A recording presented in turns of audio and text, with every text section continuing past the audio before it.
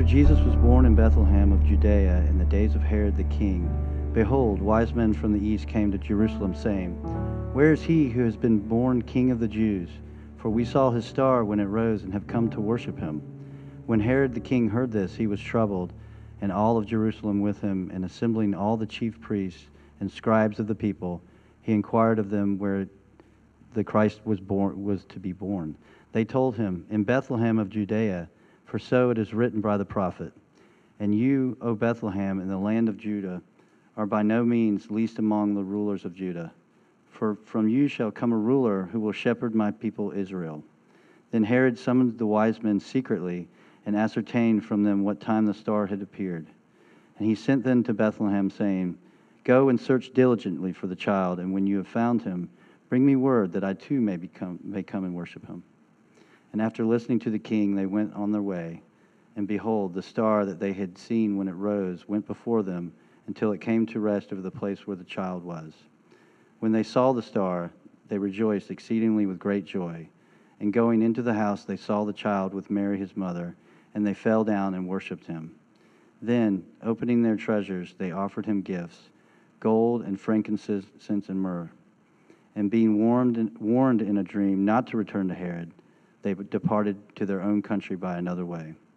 The Gospel of the Lord.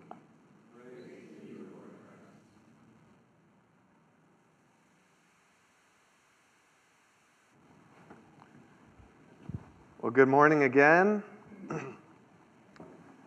Trenton, thank you for playing the Bleak Midwinter song.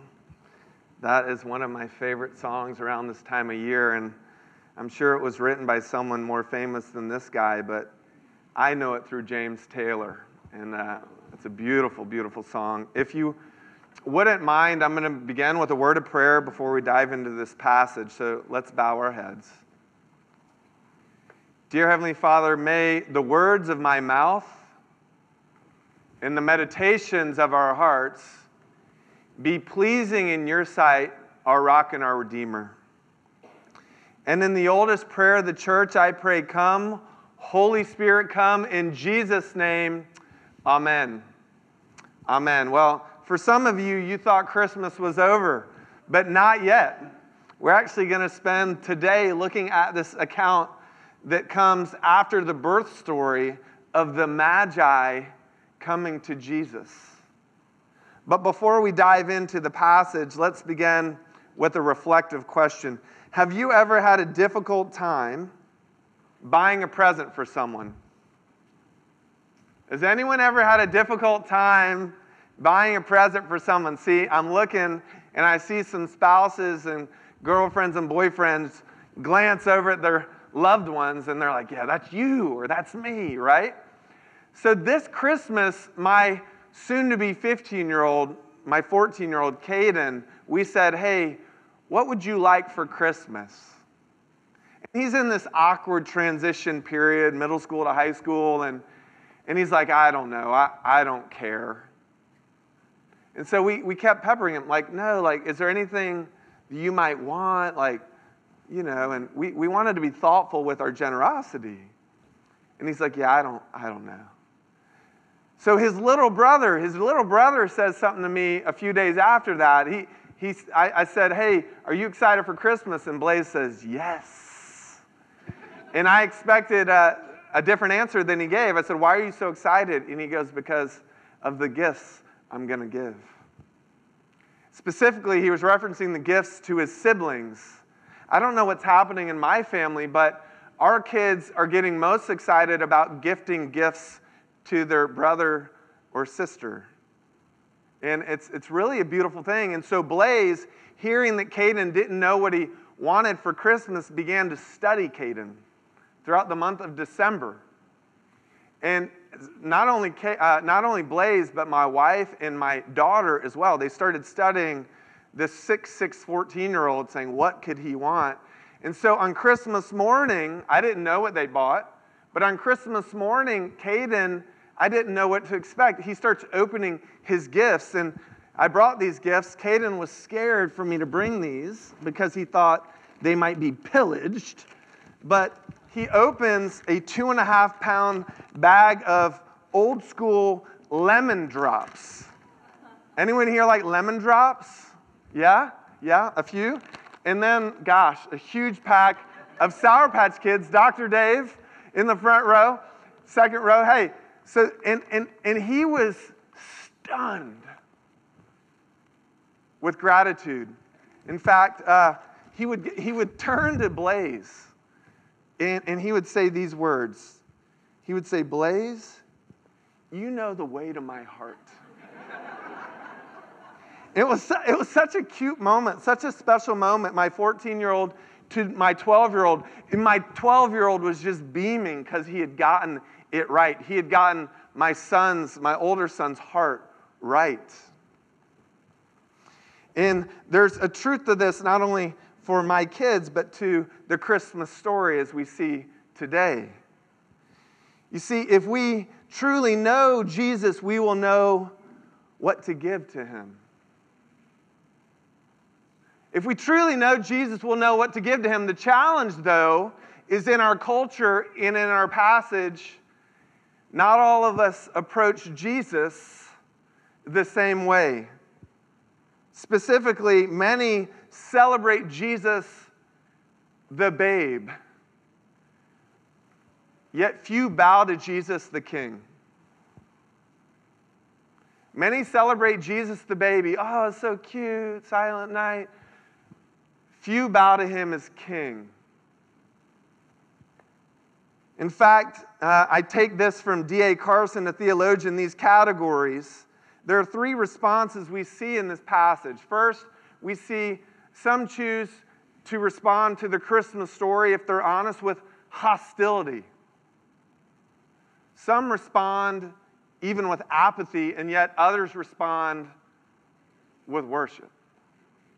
So we're just going to unpack these three responses and see how and if we can relate. Number one, some respond to the coming of Jesus, the Christmas story, with hostility.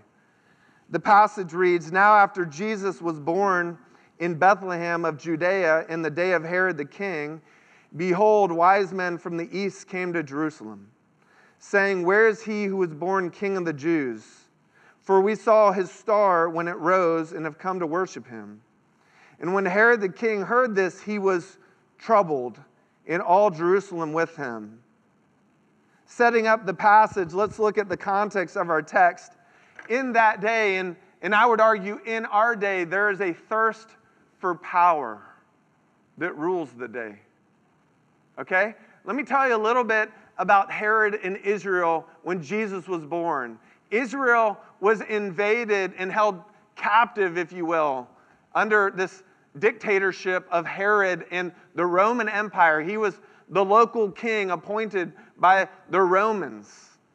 And he was a brilliant guy, and he was a rage-filled guy, a paranoid guy. Brilliant, he rebuilt the temple in Jerusalem. He rebuilt all these different buildings. He was entrepreneurial and very successful. But he was also a fearful guy, a paranoid guy, and if anyone crossed him, they would pay for it. Okay? So he would kind of hoard power towards himself. And I just imagine this scene when the Magi enter from the east, and they come with this interesting or disruptive message, okay? Imagine this. Hello? Yeah, we've seen the star. We've seen this star, and we're looking for the King of the Jews. Now, one of the most understated passages in all of Scripture is when it says Herod was troubled. He's the king. He's the king of that land, that place, those people. And you get some people from a foreign land saying, hey, we're coming to meet with the king.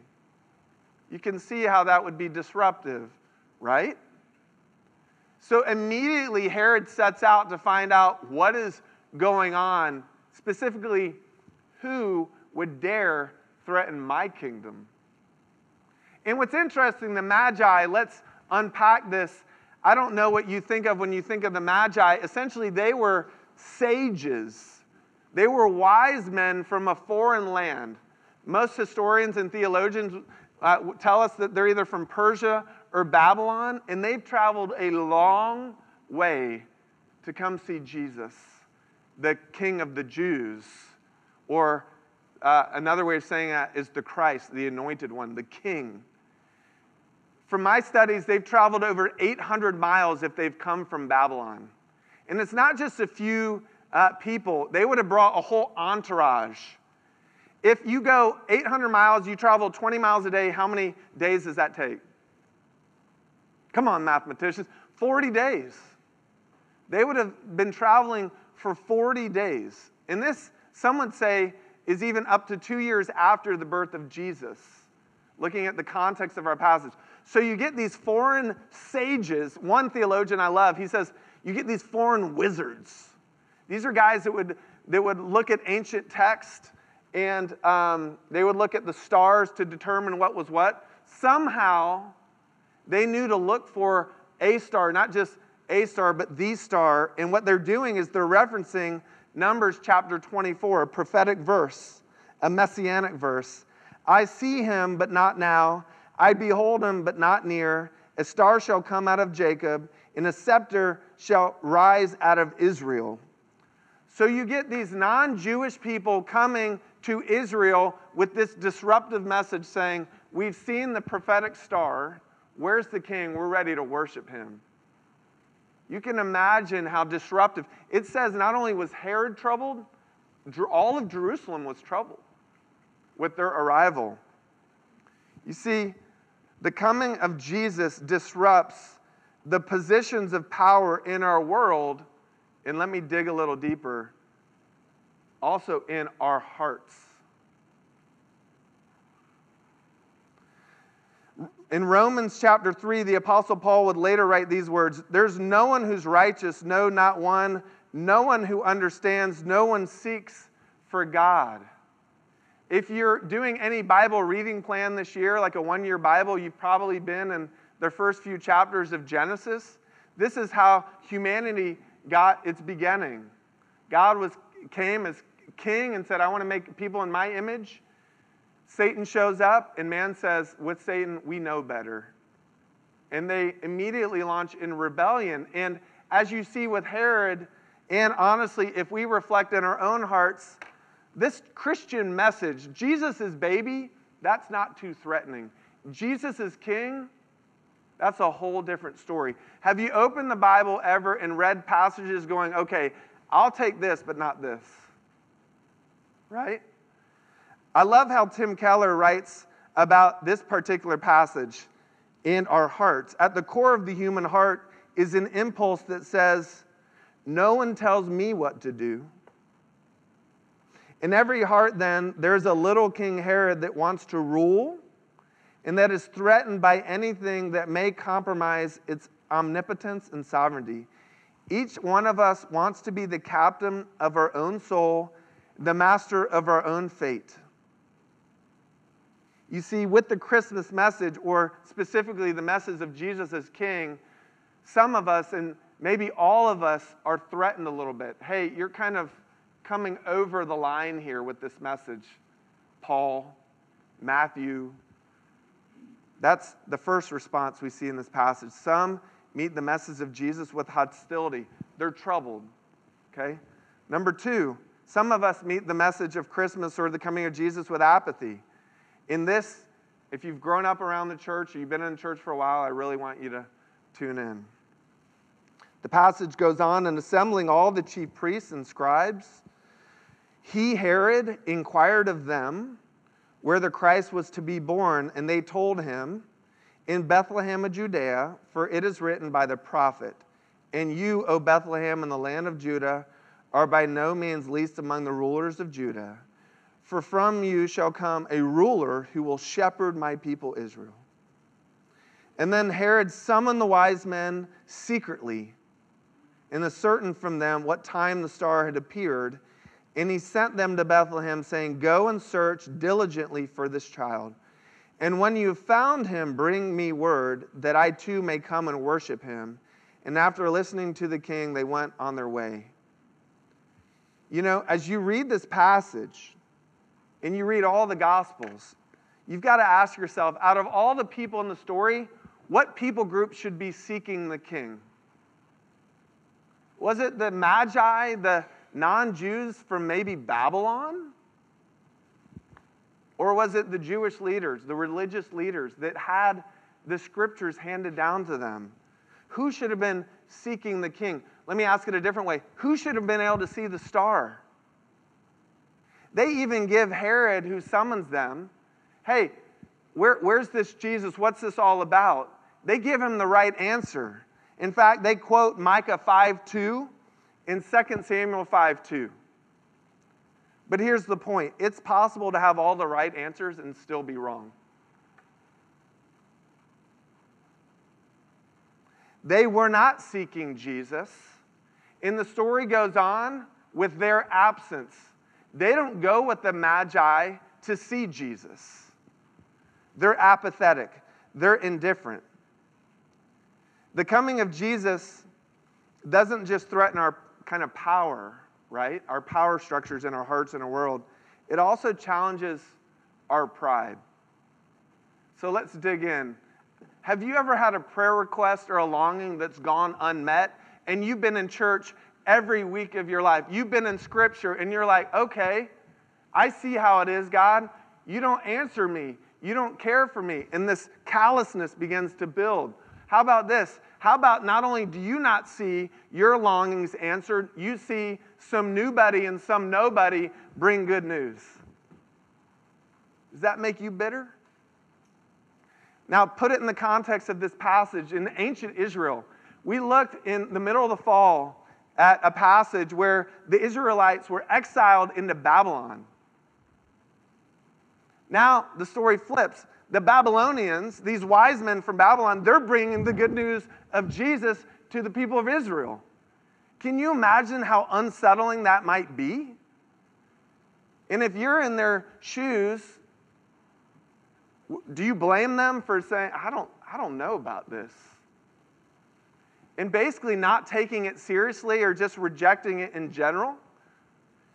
That's what we see here. And honestly, I think that's a danger or a warning sign if you just come to church, you check the box. We're going to start the new year in the right way. Check the box. We're just going to do this. Check the box.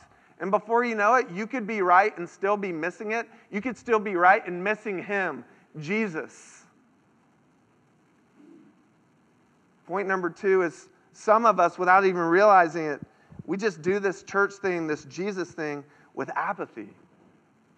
And then, of course, some of us respond with worship. The passage goes on and says, and behold, the star that they had seen when it rose went before them until it came to rest over the place where the child was. And when they saw the star, they rejoiced exceedingly with great joy. And going into the house, they saw the child with Mary his mother, and they fell down and worshipped him. Then opening their treasures, they offered him gifts, gold and frankincense and myrrh. Some of us respond with hostility, some apathy, and some worship. And it's not just any worship. What I love, it's uninhibited worship. These are like wealthy people, okay, coming from a foreign land. And they meet Jesus and they fall to their knees and worship. In that moment, like everything changes. And here's the thing, like most likely they didn't know all the ins and outs of the faith. They're foreigners, remember? They probably studied, they knew enough. Maybe there were some Israelites that still lived in Babylon. But listen, like they fell down. There was an openness to how they responded to the good news of Jesus. And it begs the question, have you ever experienced that openness? Have you ever experienced unrestricted worship? And I don't necessarily mean, I've been to a church where there's flags running around and there's like, dancing. I kind of like it. But listen, but even in the silence of your closet, have you ever fallen to your knees and say, God, I can't believe you've done this for me. This good news is for me. And there's so much promise that is just pouring out, that's culminating in this passage. If you know Genesis chapter 12, there was this promise made through Abraham to you and to me. Abraham, I want you to leave your place and leave your people and follow me. And if you go into this promised land, I'll make you into a great name, the people into a great nation, and through you all the peoples of the earth will be blessed. And that's happening now with the story of the Magi. They can't believe they get to participate, that this good news came to them and is for them. And notice the gifts they bring to Jesus. They're treasures fitting for a king. They're not just approaching Christmas saying, hey, baby Jesus, here's a little something, something. They bring treasures fitting for a king. They bring their all and their everything before the king. Why? Because as Paul would later write, the Apostle Paul in Romans 1, for I'm not ashamed of the gospel, because it's the power of God that brings salvation to everyone who believes, first to the Jew and then to the Gentile. Can you say in your heart today, I'm not ashamed of the gospel, for this is good news and it brings me exceeding joy. And I'm ready to go. I'm ready to fall down and worship Him. I'm ready to give and go with Him. That's what these foreigners, these outsiders are enjoying and embracing. And God in this moment is ripping open His plans, His promises, and says, come on in. Everyone from all places, all walks of life, you're welcome here with this King.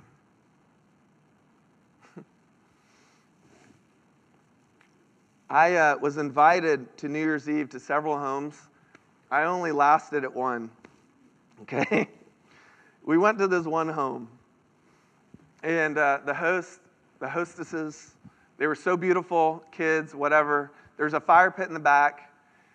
And as the night went on, this one person in our church, I'm not going to name him, but he's been at our church for about a year. And when he first came to our church, he was scared. He would sit in the back row, and he'd just kind of look at me, and I'd be preaching. He gave him faces, and it was very enjoyable. And we had an early coffee, and he's like, look, I grew up in this like really fundamental home, kind of behavior, do right, do wrong, this and that. So like Christianity was almost something that beat me up, didn't bring me in. You fast forward to the spring, I got this email from this gentleman, and he said, thank you for creating a safe place for me to continue my faith journey. I have found my tribe. Then you fast forward to this last fall, and we preached on seeing the flourishing not only of our hearts and our families, but of our cities, Charleston, and that hopefully through our church and our city, other cities would flourish. He came up to me after that service and he said, hey, I just want to let you know, like, my family is flourishing because of this church. Thank you. Then after the men's hike, we had how many men go on the hike? 30? Something like that? 30? This guy comes back and he tells me, he's like, I couldn't stop. First of all, he was terrified he was going to get eaten by bears. I really apologize for all the men that went that were actually really scared. Turns out he didn't sleep at all the first night. Literally didn't lay in his sleeping bag. Sat in a chair looking at the woods with a flashlight all night. But he said the heavens opened up for him on that trip. And he came back and he said, for 3 days I couldn't stop crying. So then Ellen has the great idea of inviting this guy to her house for a fireside chat. This guy would not stop talking about Jesus the whole night. It was like crazy, right? Ellen actually even came up to me, can you intervene? Like, am I lying? Am I lying? It was crazy. But you see, he got what the Magi got. God revealed His heart and His love to this man. And through this man, this man's family, an extended family, and he was all in. Some of us respond to the Christmas story with hostility, others with apathy. And some of us fall to our knees and worship the King. Just to wrap this up, let me just say this. The Christmas story is not just about the celebration of a baby, but the declaration of the King, King Jesus. And it's something I think we're all invited into and challenged by. And as we enter 2019, kind of 3 takeaways, just using the Magi as an example. The first is this: will you come to the King? No matter the hurdles, no matter if you're an outsider, these people most likely traveled over 800 miles to come to the King. Will you do what it takes to come before the King? Will you travel to him? Number 2, will you bow to him? Will you bow to him with unrestricted worship in whatever way that looks, right? But will you bow to him and say, not my will, but thy will be done? And will you, in that process, if you're not ready, will you seek to understand him and build a relationship with him? Draw near to God and he will draw near to you, is the promise in Scripture. And last, will you give to him? Will you bring him not just bring him your all and your everything, recognizing he's not just a little baby, he's a king. What does that do to your finances, to your family, to your life decisions? Friends, in 2019 and beyond, embrace Jesus as King. Let's pray. Dear Heavenly Father, I thank you for the story of the Magi. I know often we think we don't belong here. Many of us think we're outsiders, but you welcome us in. Thank you for the gift of your Son, not just as a baby, but as the King. God, I pray that would change everything for every one of us. And it's in his name we pray.